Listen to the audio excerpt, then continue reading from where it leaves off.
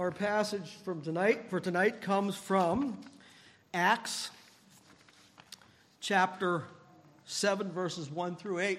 And we're continuing on through the book of Acts. As we looked at earlier today, Stephen's arrest and being brought before the council, the Sanhedrin. Now, tonight we will see the beginning of Stephen's defense that he makes before the Sanhedrin in this very long passage that starts here and runs through verse 53. So Acts chapter 7, verses 1 through 8, and you should be able to find that again on page 1163 in the Pew Bibles if you would desire to follow along. Again, hear the word of God. And the high priest said, "Are these things so?" And Stephen said, "Brothers and fathers, hear me. The God of glory appeared to our father Abraham when he was in Mesopotamia, before he lived in Haran, and said to him, 'Go out from your land and from your kindred and go into the land that I will show you.' Then he went out from the land of the Chaldeans and lived in Haran, and after his father died, God removed him from there into this land in which you are now living. Yet he gave him no inheritance in it, not even a foot's length, but promised to give it to him as a possession and to his offspring after him, though he had no child. And God spoke to this effect, that his offspring would be sojourners in a land belonging to others, who would enslave them and afflict them 400 years. But I will judge the nation that they serve, said God, and after that they shall come out and worship me in this place." And he gave him the covenant of circumcision. And so Abraham became the father of Isaac, circumcised him on the 8th day, and Isaac became the father of Jacob, and Jacob of the 12 patriarchs. Again, let's pray. Again, Heavenly Father, we thank you for your word that you've provided to us. Lord, we ask you as we go through this passage that you would open our understanding, open our hearts, open our minds, and help us to see indeed how we might take these words and apply them to our own lives, to your glory. In Jesus' name we pray. Amen. Well, so we looked this morning again at, as I said, at Stephen's arrest and how he was taken before the Sanhedrin, the leadership of Jerusalem, the 70 plus the high priest, and how he was brought there by the men from the synagogue of the freedmen because they didn't like what he had to say, because their hostility toward the gospel message, which is, again, as I said this morning, that's what the world thinks of us. They are hostile to us. Even though they may be religious in some respects, they do not approve of the gospel of Jesus Christ, so they are hostile to us. So they've taken him and they've brought him before the council, the Sanhedrin, and he has been accused of several things. He's been accused of blaspheming Moses and the law, and blaspheming the temple and God.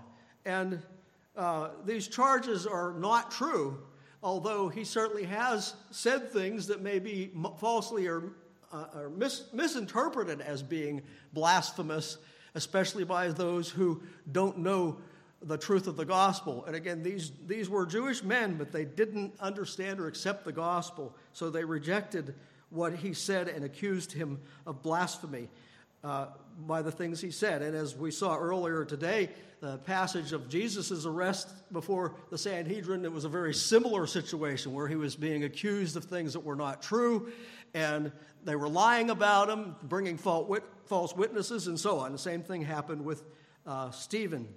Well, so as we look tonight, this passage is sometimes referred to as an apologetic, as he it doesn't mean he's apologizing.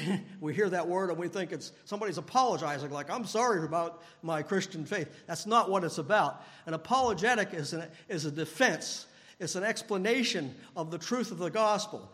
And in his case, it is specifically defending himself against the charges that have been brought against him, but is also defending the Christian faith against these men who have come against the gospel message. And so he is making this speech, which in some ways might even seem a little strange and convoluted to us, because he's making specific points to them that we might not identify very easily in our own understanding, because we don't have the particular misunderstanding that these men had, that the men of the Sanhedrin had. But nevertheless, he's very clearly making his point to them, as we see as the speech progresses. Towards the end, he makes them very angry to the point that they decide to kill him.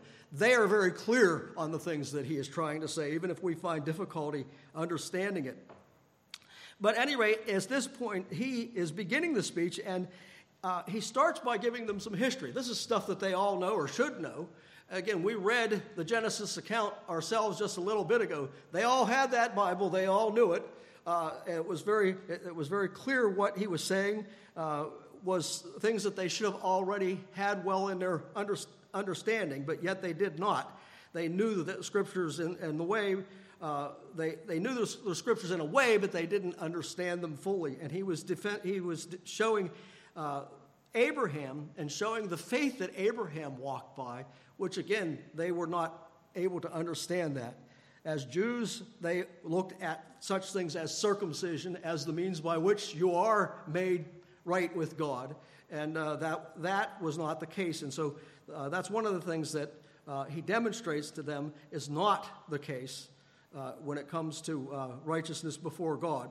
So anyway, so he starts his apologetic here by talking about Abraham in these verses that we're looking at today, and he'll go on to talk about the rest of the patriarchs and Moses and so on. But right now he's talking particularly about Abraham, but first, before he even gets to that with his apologetic, he starts out with a brief statement as he responds. The high priest says in verse 1, "Are these things so?"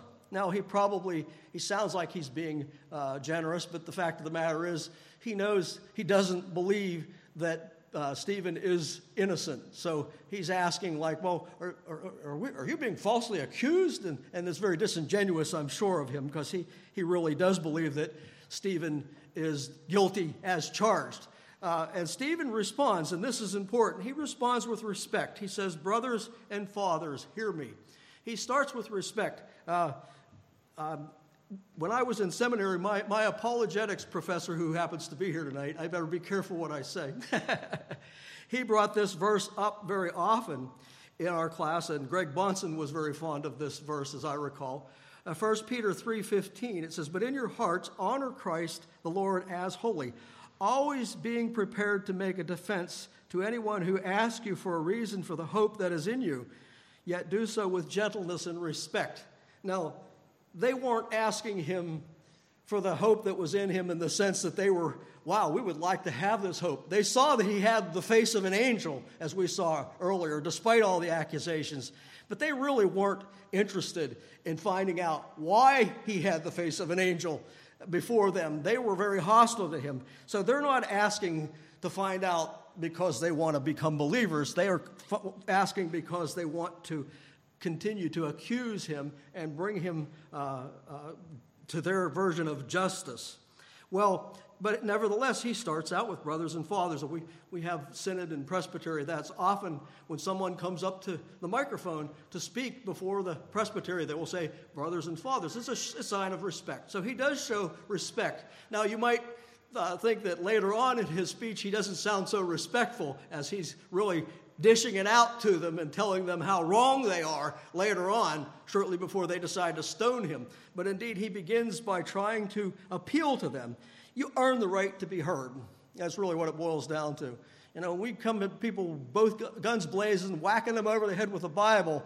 We don't get very far. You have to earn the right to be heard. And so I think he is attempting to do that before he begins with his discourse.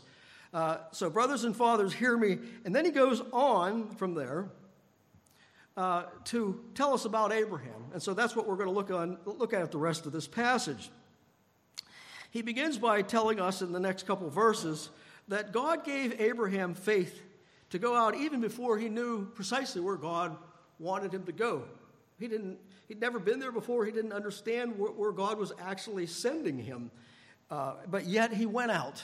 Take a look at those verses. Verse 2, the second part of verse 2 through 4, says, the God of glory appeared to our father Abraham. When it says God appeared, a lot of times I think we just gloss over that. He made a manifestation of himself. And very often we see in the Bible, in the Old Testament, where it says he will appear as a man, as later on he did to Abraham. He appeared looking as a man. He came in human form. Well, that's the same here. It doesn't specifically say that, but that's what exactly he's doing. He appeared to Abraham as a theophany, as a man in human form. The God of glory appeared to our father Abraham when he was in Mesopotamia, before he lived in Haran, and said to him, go out from your land and from your kindred and go into the land that I will show you. Then he went out from the land of the Chaldeans and lived in Haran. So he was obedient. Now, again, it's important for us to understand what's happened up to this point. After the flood of Noah, God told the human race to do what he told Adam and Eve to do in the first place, and that is to go out into all the world, to multiply and subdue the earth. That was the job that mankind was given. We're supposed to spread Eden throughout the entire world. And, of course, Adam and Eve failed at that. But after the flood, he's telling them to do that. He's given them the same mandate he gave in creation. And instead of listening to God, what did they say? No, we're going to hang out together. We're going to build ourselves a name. We're going to build a tower to make a ziggurat, as they would call that, to make God kind of like an idol so we can control God. That's what the basic idea was. We don't have to answer to him. He'll have to answer to us if we build this tower. And God, of course, became angry, came down and said to them, no, that's not going to happen. And he confused their languages, and he divorced humanity at that point and spread them out throughout the whole world with their different languages. But a very short time after that is when he chose Abram. And Abram's living there in that hotbed of the human race history in Mesopotamia and in Chaldea, which is the same place as Babylonia. This is where he came from, in Ur of the Chaldees. God calls him from there because God wants a special people of his own. As he's divorced the rest of the world, he wants a special people of his own. And so he calls Abram to be the progenitor of that group of people. But he also wants to bring the rest of humanity back to him. So that's why, as we saw earlier, it said, all the nations will be blessed through Abram. Because God intended to not leave the human race out on their own forever. He desired to bring all nations back to him. But it starts by his picking one person, Abram, to be his special person, to be the father of the nation of Israel ultimately, and to be the father of our faith. And so at this point he sends him out. And again, Abram doesn't know what's going on at this point, but he does so in faith. And it's a reminder to you and me that we are to trust God at his word. Sometimes that's a little hard for us to do. When God's word tells you to do something, you do it. You do it whether you understand it or not.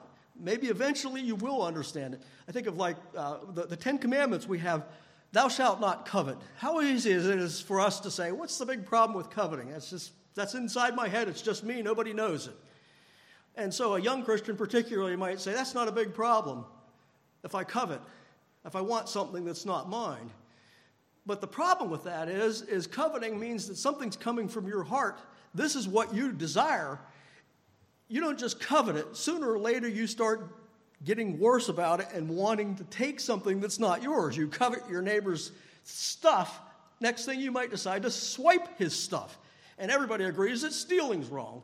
But we don't realize how that gradually sneaks up on us when we have that kind of temptation that we entertain. Or you might decide to have an affair with your neighbor's wife or husband because of the fact that you covet that person.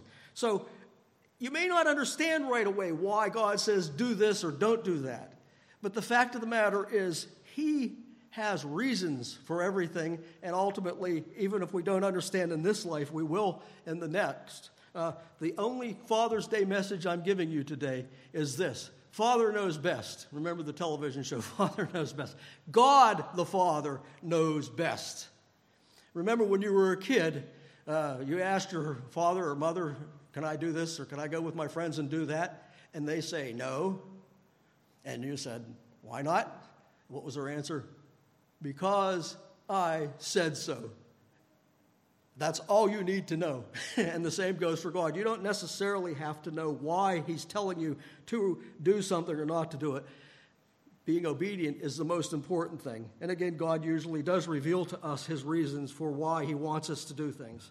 So Abram was trusting God at his word, even though he didn't know what was going on yet. He didn't really realize what was happening, where he was going to go. Well, then, in the next verses, we see that God gave Abraham faith to believe in God's promise for land and for offspring, even though they both seemed impossible at that point. Look again at those verses 4b through 5. It said, and after his father died, God removed him from there into this land. So he took him from Haran and removed him there to the land in which we are now living, referring to Canaan. Yet he gave him no inheritance in it, not even a foot's length, but promised to give it to him as a possession and to his offspring after him, though he had no child. So, again, as he's getting older, he hasn't yet got any children, and God's promising. And again, we read earlier, he thought he was going to have to give it to Eliezer, his servant. And God said, no, you're going to have a child. I'm promising that. And he has to believe God at something that seems completely impossible. And think of that. If God's promised you something and it looks completely impossible, here you are, you're Abraham. You have no land at all. You're a wandering herdsman. And God is saying, this land is going to be all yours where you're at. This huge land is going to be yours. And you're going to have a child who is going to be a child of promise, and his children and so on will be inheriting this land. That sounds crazy. You know, we wouldn't believe that if somebody told us such a thing. That sounds totally crazy. But Abraham had the faith to trust God for what seems impossible.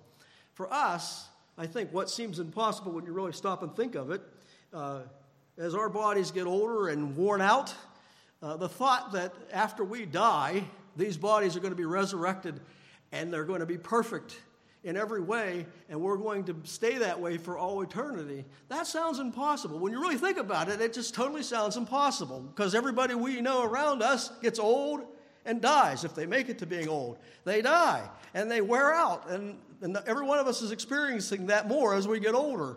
Some of you young folks have not any idea what I'm talking about. But as we get older, we realize that our bodies are wearing out. But the promise that God gives us that seems impossible is that in eternity we're going to have perfect bodies to serve God in forever and ever through all eternity. And so we can believe God even though it seems totally impossible, because he's promised that to us in his word. Well, then, further on, Abraham trusted God even though there was the expectation that difficulty for his people would come, that God would nevertheless bless his people and take care of them through adversity. Verses 6 and 7. And God spoke to this effect, that his offspring would be sojourners in a land belonging to others, who would enslave them and afflict them for 400 years. Yet But I will judge the nation that they serve, said God, and after that they shall come out and worship me in this place. So he promised Abraham something that, again, not only seems impossible, but it involves a great deal of adversity, a great deal of oppression that's going to happen to his people, to Abraham's descendants during this time. And again, that's the story, and Stephen will continue that story throughout this passage as we go through it. The idea that Abraham's descendants would eventually wind up in Egypt after Joseph is taken into Egypt, and after the famine that causes everybody to leave the Canaan land and go to Egypt.